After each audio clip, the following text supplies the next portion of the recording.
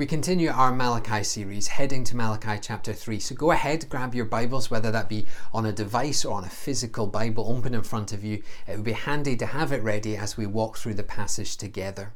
Now, in our journey so far, we've really been following a conversation between the people and God. It's like a Q&A session between the people and God. What we have is the people asking a question and then God responding. We have read so far in chapter 1 and verse 2 the question of how have you loved us? God responds that the people were of Jacob, that they were a chosen people, the promised people, that they were not the people of Esau, that was a cursed nation. They were loved because they were chosen.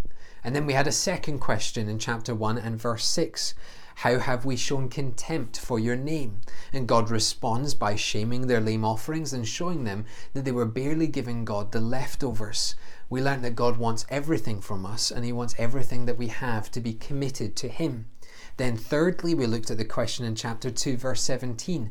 How have we wearied the Lord? And the Lord responds by saying He has grown tired of the priests, tired of them convincing themselves that sin is okay and that God will accept sin. He is tired of their apathy. Now today we're going to handle really several questions, but it's all going to center around chapter 3 and verse 8. How are we robbing you? What I want to show you today as we walk through the passage is that as we walk away from God in our hearts, it will lead to walking away from God in our actions. And more than that, our motivations will not even consider the ways of God. What we'll see is that hearts for ourselves will lead to actions for ourselves. And when we apply that to giving, hearts for ourselves will lead to a lack of giving for the Lord's work. And to help us, we're going to be walking through the whole of chapter 3 today. So open your Bibles, Malachi 3, and we'll start from verse 1. Behold, I send my messenger, and he will prepare the way before me. And the Lord whom you seek will suddenly come to his temple, and the messenger of the covenant in whom you delight. Behold, he is coming, says the Lord of hosts. Now there are three messengers in this one verse. We have the messenger who is Malachi. He is the one whose name even means my messenger. He is the one who is going to bring the word of God as we read now to the people. But then we read that God is sending a messenger, one who will prepare the way. Now, if you know your Bible, that phrasing will remind you of a significant New Testament character, that being of John the Baptist. And the Lord has already hinted to John in Isaiah 40 verse 3. A voice cries in the wilderness, prepare the way of the Lord, make straight in the desert a highway for our God. And notice the phrasing here, preparing the way, the same as it is in Malachi 3:1. In fact, John even quotes this when he says in Matthew 3:3, for this is he who is spoken of by the prophet Isaiah when he said, the voice of the one crying in the wilderness, prepare the way of the Lord, make his path straight.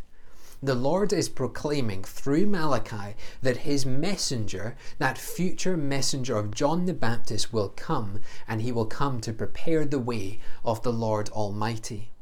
Yet we also have a third messenger mentioned here, that of the messenger of the covenant. Who would bring news of this new covenant? Who would be the significant character that would feature in this new covenant? Who would bring this good news between God and the people? Well, it would be none other than Jesus himself. 400 years before John and Jesus appeared on the scene, Malachi 3:1 tells us that they will appear.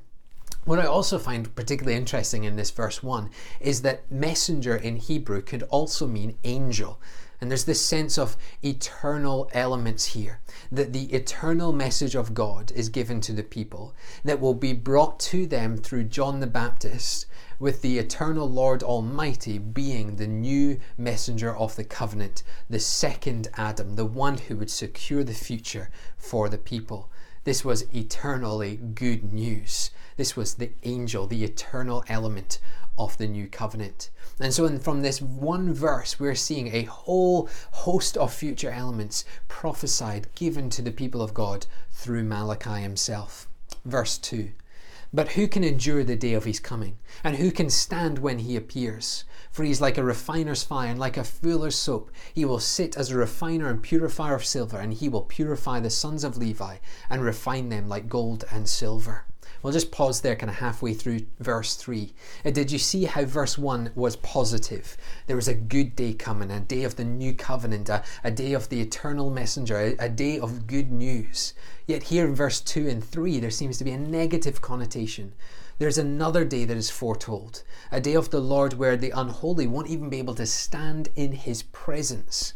On this day, the Lord will purify and purge the sons of Levi, meaning the Lord is going to judge the priests. There is a day where the sinful behavior of the priests in Malachi chapter 1 and 2, their apathy and their poor offerings to the Lord, will be judged, and the Lord will deal with them. To what end will this be? Well, we continue in verse 3.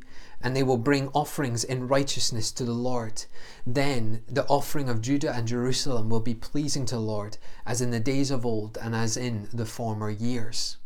On this day where judgment will be given to the priest, the Lord will reinstitute sacrificial offerings, but in a new way, in a pleasing way to the Lord.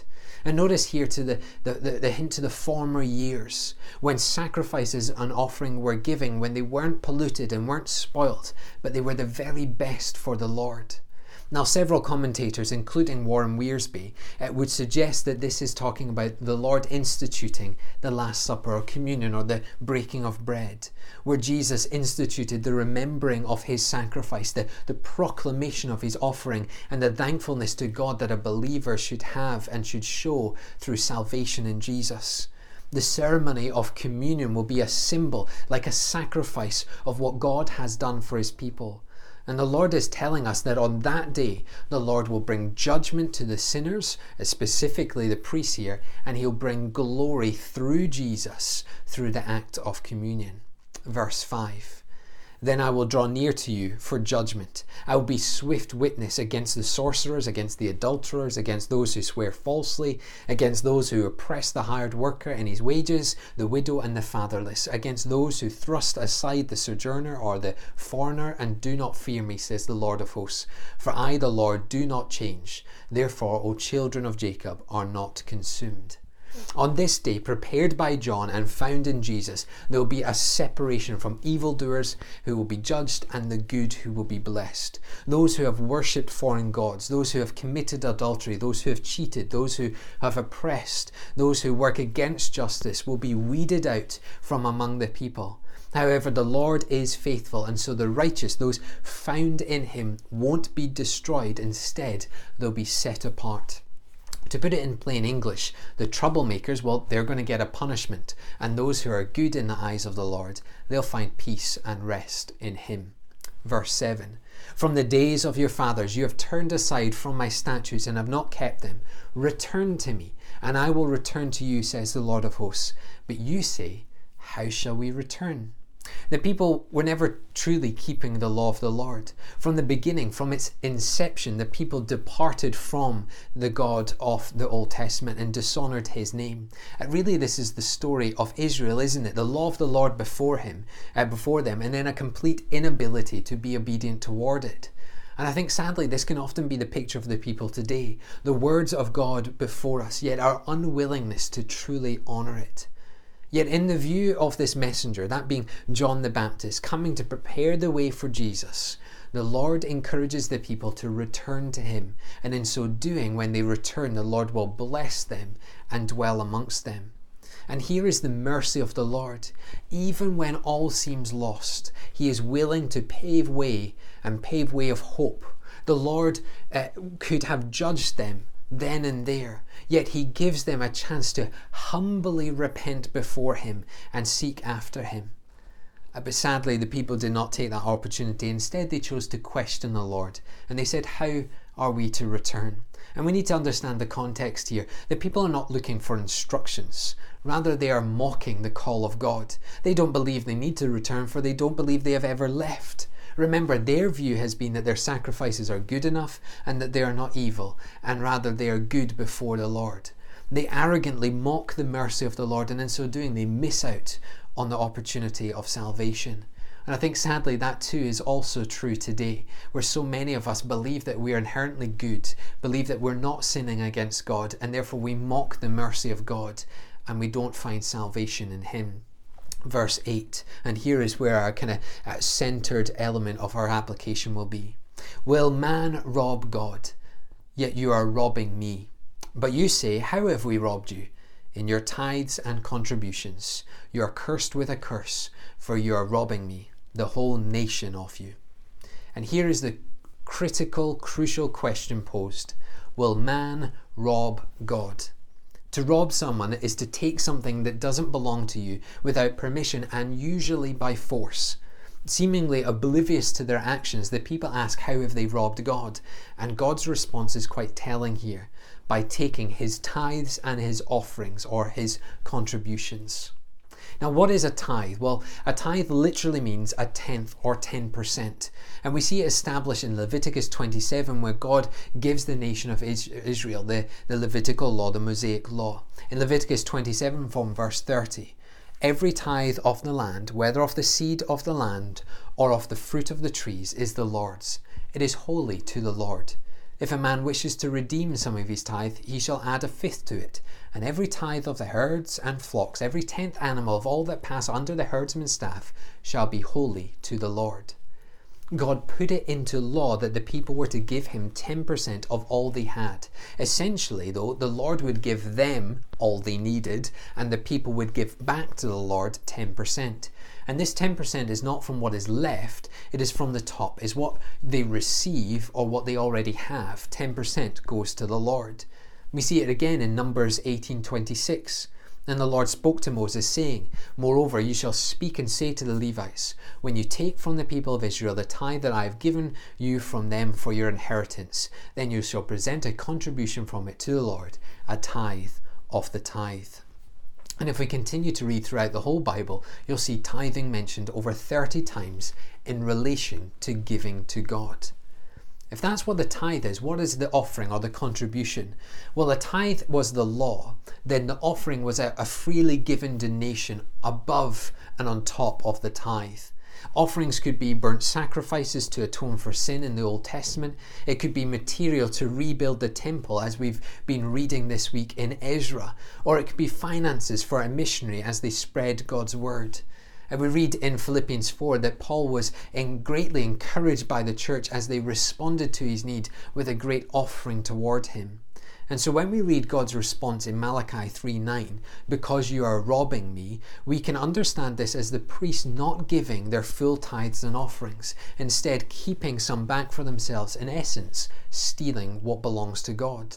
And in response to this, the Lord curses the entire nation, for they no longer deserve the privileged position that God granted them. Now, we're going to come back to this matter later in our application, and so for now, let me just continue in verse 10. Bring the whole tithe into the storehouse, and there may be food in the house. Test me in this, says the Lord Almighty, and see that I will not throw open the floodgates of heaven and pour out so much blessing that there will not be room enough to store it. I will prevent pests from devouring your crops, and the vines in your fields will not drop their fruit before it is ripe, says the Lord Almighty.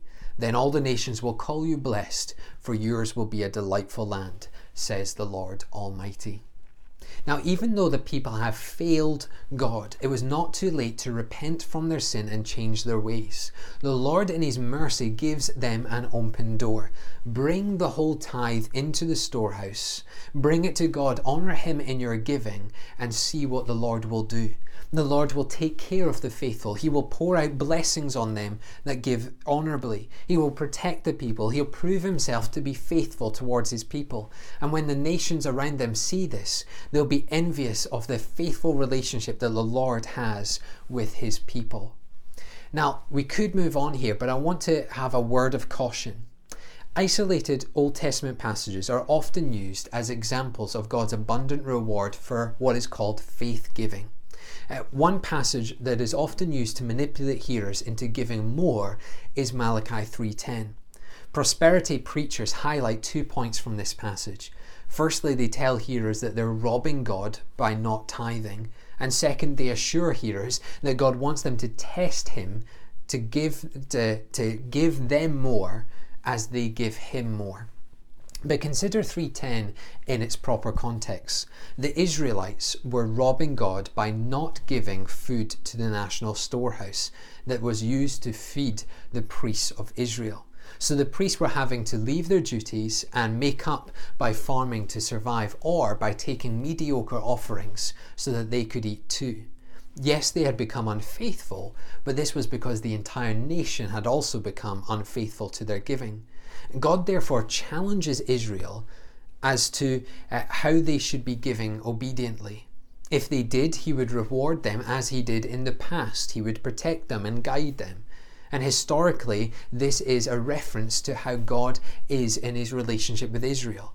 That devotion to God will bring about faithfulness from God to the people.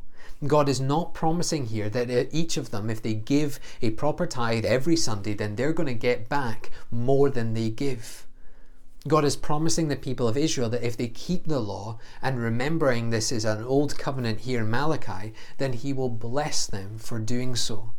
Now that just reminds me of Lamentations 3:40. Let us test and examine our ways and return to the Lord. You see, this is about us considering what our faithfulness is towards the Lord, not about giving to get. And I know we'll come onto this in our application, but I want to be very clear on this. Giving is not about getting. Malachi 3 is often misinterpreted by prosperity preachers. You do not give so that you can get. Giving is not about what you will get in return. It's about Christ and how you show your love for him. Therefore, giving will always be a matter of faithfulness rather than a matter of prosperity. But let's continue in verse 13. Your words have been hard against me, says the Lord. But you say, how have we spoken against you? It seems that no warning, no treaty, no mercy from God would shift the people from their arrogant ways. They defend themselves and once again mock God. How have we been arrogant? What have we said against you? Verse 14. You have said it is vain to serve God. What is profit of our keeping his charge, or of walking as in mourning before the Lord of hosts? And now we call the arrogant blessed. Evildoers not only prosper, but they put God to the test and they escape. They compare blessing from God to earthly prosperity. Their view was that there is no profit in serving the Lord. They look around them and so many that are unfaithful seem to be reaping the reward of their evil actions. And so rather than being a faithful people, the people speak arrogantly against God. They no longer serve him. They no longer give to him. They no longer even care for his warnings. What we have here, certainly in verse 13 to 14, 15, is complete and utter rebellion from the people of God toward him. Verse 16. Then those who feared the Lord spoke with one another. The Lord paid attention and heard them, and a book of remembrance was written before him of those who feared the Lord and esteemed his name. They shall be mine, says the Lord of hosts, in the day when I make up my treasured possession, and I will spare them as a man spares his son who serves him. Then once more you shall see the distinction between the righteous and the wicked, between the one who serves God and the one who does not serve him. There is amongst the people of God, of course, those who will rebel. Yet there is also a group of individuals who seek to honour God. This is the remnant of the faithful people who fear God and who want to honour his name in all they do. And the Lord will turn to them and he will treasure them, not just on earth, but for eternity. They will be given a heavenly reward. They will be secure in the hands of God. And therefore what we're learning from Malachi 3 is that there is always two groups of people. The unfaithful, who God will punish through judgment, and then in these final verses, the faithful, who will be rewarded after judgment. Now, as we come towards this end of Malachi 3 and really to our application, as I pointed out, the centre point of chapter 3 is that of the matter of giving. Those who gave biblically are those who are blessed in the eyes of God. Those who abuse the Lord and refuse to honour the command to give are those who are then judged. And I think it's important to draw out this application and really centre around this matter of giving. However, I do want you to see that there are other applications we could also go to. The conversations we have with God, our position before God, and ultimately the judgment of God. These are important applications. But what I want to really zone in on right now is the fact that the Lord called the people out on their refusal to give, on their dishonouring of God because they gave inappropriately. And I think one of the key questions that often come up from this passage is whether Christians should tithe. There's much debate over the answer to this question. But firstly, let me point out that only 25% of Christians in one particular study tithe. And of that 25%, it tends to be those older than 40 that give, and those who have an average income or less that will give the most. Essentially, what we're saying is 75% of Christians tend not to tithe from what they have and what they earn. And so this leads me to kind of a two-part answer to the question, should Christians tithe? The first part is that Christians are under no obligation to tithe.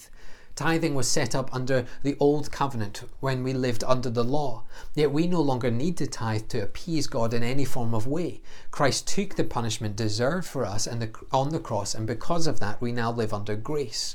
Nowhere in the New Testament are we told we must tithe. We're not commanded in the New Testament to tithe. In fact, of the 36 times tithing is mentioned in the Bible, only 6 times is it mentioned in the New Testament, and it's often in the negative tone. For instance, you give me a tithe, but not your heart. And so we're not under obligation to tithe. Yet the second part of this answer is that Christians should tithe, and tithe as a minimum. It's a bit of a confusing answer, isn't it? That we're not under obligation, but we should still do it. The fact is that Jesus, mainly during his Sermon on the Mount, did not abolish laws, but instead elevated them to a new level. Do not murder became do not even be angry towards one another. Do not commit adultery came do not even look to another woman lustfully. Christ elevated the law from an issue of do's and don'ts to an issue of the matter of the heart. Tithing is exactly the same. Tithing is a good starting point to help you in giving, but it is a starting point. The Lord is now going to elevate in the New Testament the command to tithe. So let's consider that New Testament response at 2 Corinthians 9:7. Each of you should give what you have decided in your heart to give, not reluctantly or under compulsion, for God loves a cheerful giver. You see, giving is not about do's and don'ts, it's an issue of the heart. We should listen to our hearts, and without being legalistic, we should consider what we can give cheerfully. But consider Matthew 6:21, for where your treasure is, there your heart will be also. If our hearts are full of love for money and stuff and self, then we'll give what we have to and really no more. But if our hearts are full of the love of Christ, striving to that end goal in heaven, then we'll place our treasure there rather than here. We'll have no want to build up a nest egg here, but all the desire to see God's work continue and his kingdom expand. You see, Christians under obligation will give 10% and often no more. Whereas Christians who have a heart for the love of Christ, straining towards that heavenly goal, heavenly reward, will usually give 10% as a minimum, because their treasure is not in money, stuff, or in pleasure of this world, but instead it is hidden in Christ. If your love for Christ and your heart tells you to give 10%, then you give 10%. But equally, if your heart for Christ tells you to give 30%, then you are to give 30%. My one concern about giving in church settings is that we become legalistic over how much, how often, and whether we are doing it or not. So to help us not to kind of fall into a trap of legalism, but rather keep giving a matter of the heart, I'm going to quickly go through 8 principles of godly giving to help us spiritually and practically in the coming months and years. And don't worry, I am going to go through these relatively quickly. Firstly, God has been generous with you. And before anything, we need to remember John 3:16, that God generously gave us his Son, who generously sacrificed his life in a cruel death so that we might be free. The fact that you're even sitting here today and have a lifetime of memories is because of the generous gift that God has given you.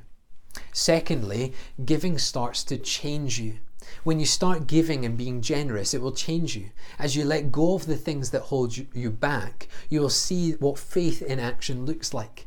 As it says in Luke 6:38, give and it will be given to you. Good measure, pressed down, shaken together, running over will be put into your lap. For with the measure you use it will be measured back to you. Giving brings joy. Giving brings peace. Giving brings hope. Giving ultimately brings blessing. Thirdly, God is looking for good stewards. We use the parable of the shrewd manager in Luke 16, specifically verse 10, to justify the phrasing, we need to be good stewards. Verse 10 says, whoever can be trusted with very little can also be trusted with much, and whoever is dishonest with very little will also be dishonest with much. The issue with the phrase, we need to be good stewards, is that it is mainly used for justification for not giving and not spending on the Lord's work. We think being good stewards is about saving and safety. But being good stewards is about one thing and one thing only. Do not waste your wealth. Don't have it piling up in a corner, being in no use at all. Equally, don't burn it on a comfortable lifestyle. Consider Christ, consider your heart, and give what you are being called to give. That is good stewardship. Fourthly, genuine giving is sacrificial. We will all know about the poor widow that gave what she found in Mark 12:42. But a poor widow came and put in 2 very small copper coins worth only a few cents. Giving it to God is about saying you would rather have the money going to further God's kingdom than into your own savings account or into a second car or a coffee from Costa or a new TV. God calls us to give up life in the society and instead follow Him, picking up our cross daily. The parable of the widow and her giving shows us that her love was so great she was willing to give all she had, trusting God completely. Our lesson is that we need to learn to trust God more in our giving. Trust that He will keep care of us when we give Him all that we have. Fifthly, we're to give in response to a need. James 2:15. Suppose a brother or sister is without clothes and daily food. If one of you says to them, go in peace, keep warm and well fed, but does nothing about their physical needs, what good is it? We're taught in James to be on the lookout for the needs of others. And when we see that need, we don't just point out to that person, oh, they are in need. Instead, we do something about it. We clothe them, we feed them, we help them with their bills, we babysit for them, we cut their grass for them, we do whatever their need is, because that is what a giving heart does. And a word of caution here, this does not mean pointing them on to other charities and other organizations. This means doing the giving ourselves, responding to the need with what we have, for the Lord has placed the need in front of you for you to take care of. Sixth, we're to give and then we're to forget. Once was in a situation where someone gave financially to the church, but because they didn't like what the church was doing in the next steps, it requested a check back from the church from all their giving from that year. It's pretty dreadful when you put it in that reality, but the fundamental mistake is that the individual gave and remembered what they gave. But we are called to give and then don't hold it against the person or the church, to not big yourself up by thinking you have done a great deed. Giving is not about you, but about God and about what God will do through it. And 1 Corinthians 1:31 tells us not to boast in ourselves, but rather boast in the Lord. And so therefore we're to give and then we're to forget, we're to move on to what God is calling us to do next. If we're still harking back to what we gave before, what we did before, what we served before, then we've missed the point. We've made it about us rather than about God. Seventh, giving is personal. We read in 2 Corinthians 8 that the church in Macedonia were so taken by the work of the Apostle Paul that they gave to him to help him. They gave him more than what was right. They gave him more than they could cope with because they loved Paul. They loved Christ and they wanted to see Paul work for Christ in the nations. So we're not to just toss money at issues. We're to pray over our giving. We're to seek God over our giving. We're to make it an issue of the heart, not of the mind. And we're to give personally. Again, far too often we give to major charities with no real personal interaction, where giving is personal because it's giving to the Lord's work through an individual or through an organization. And then eighth and finally, you are going to be tested with your giving. Finally, you will be tested in your giving. When hard times come, and trust me, we're probably in them right now, giving should not be the first thing you cut. God knows your needs and He will faithfully care for you.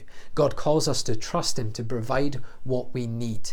In hard times, trust God and show the generous heart that He has called you to give. God once was in those hard times when the world turned their back on Him. They rejected Him. They cut Him up. They abused Him and they killed Him on a cross. Yet the generous gift of Christ is He did not remove Himself from that situation.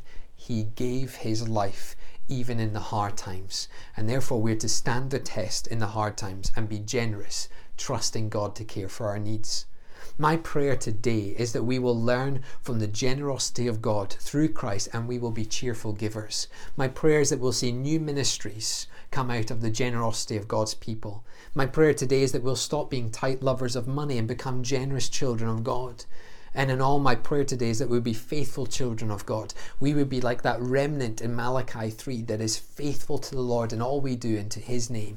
That we won't be like the rebellious people of Malachi 3, but we will be faithful in our giving and showing that we have a generous heart to the Lord, for He has been generous to us through Christ Jesus.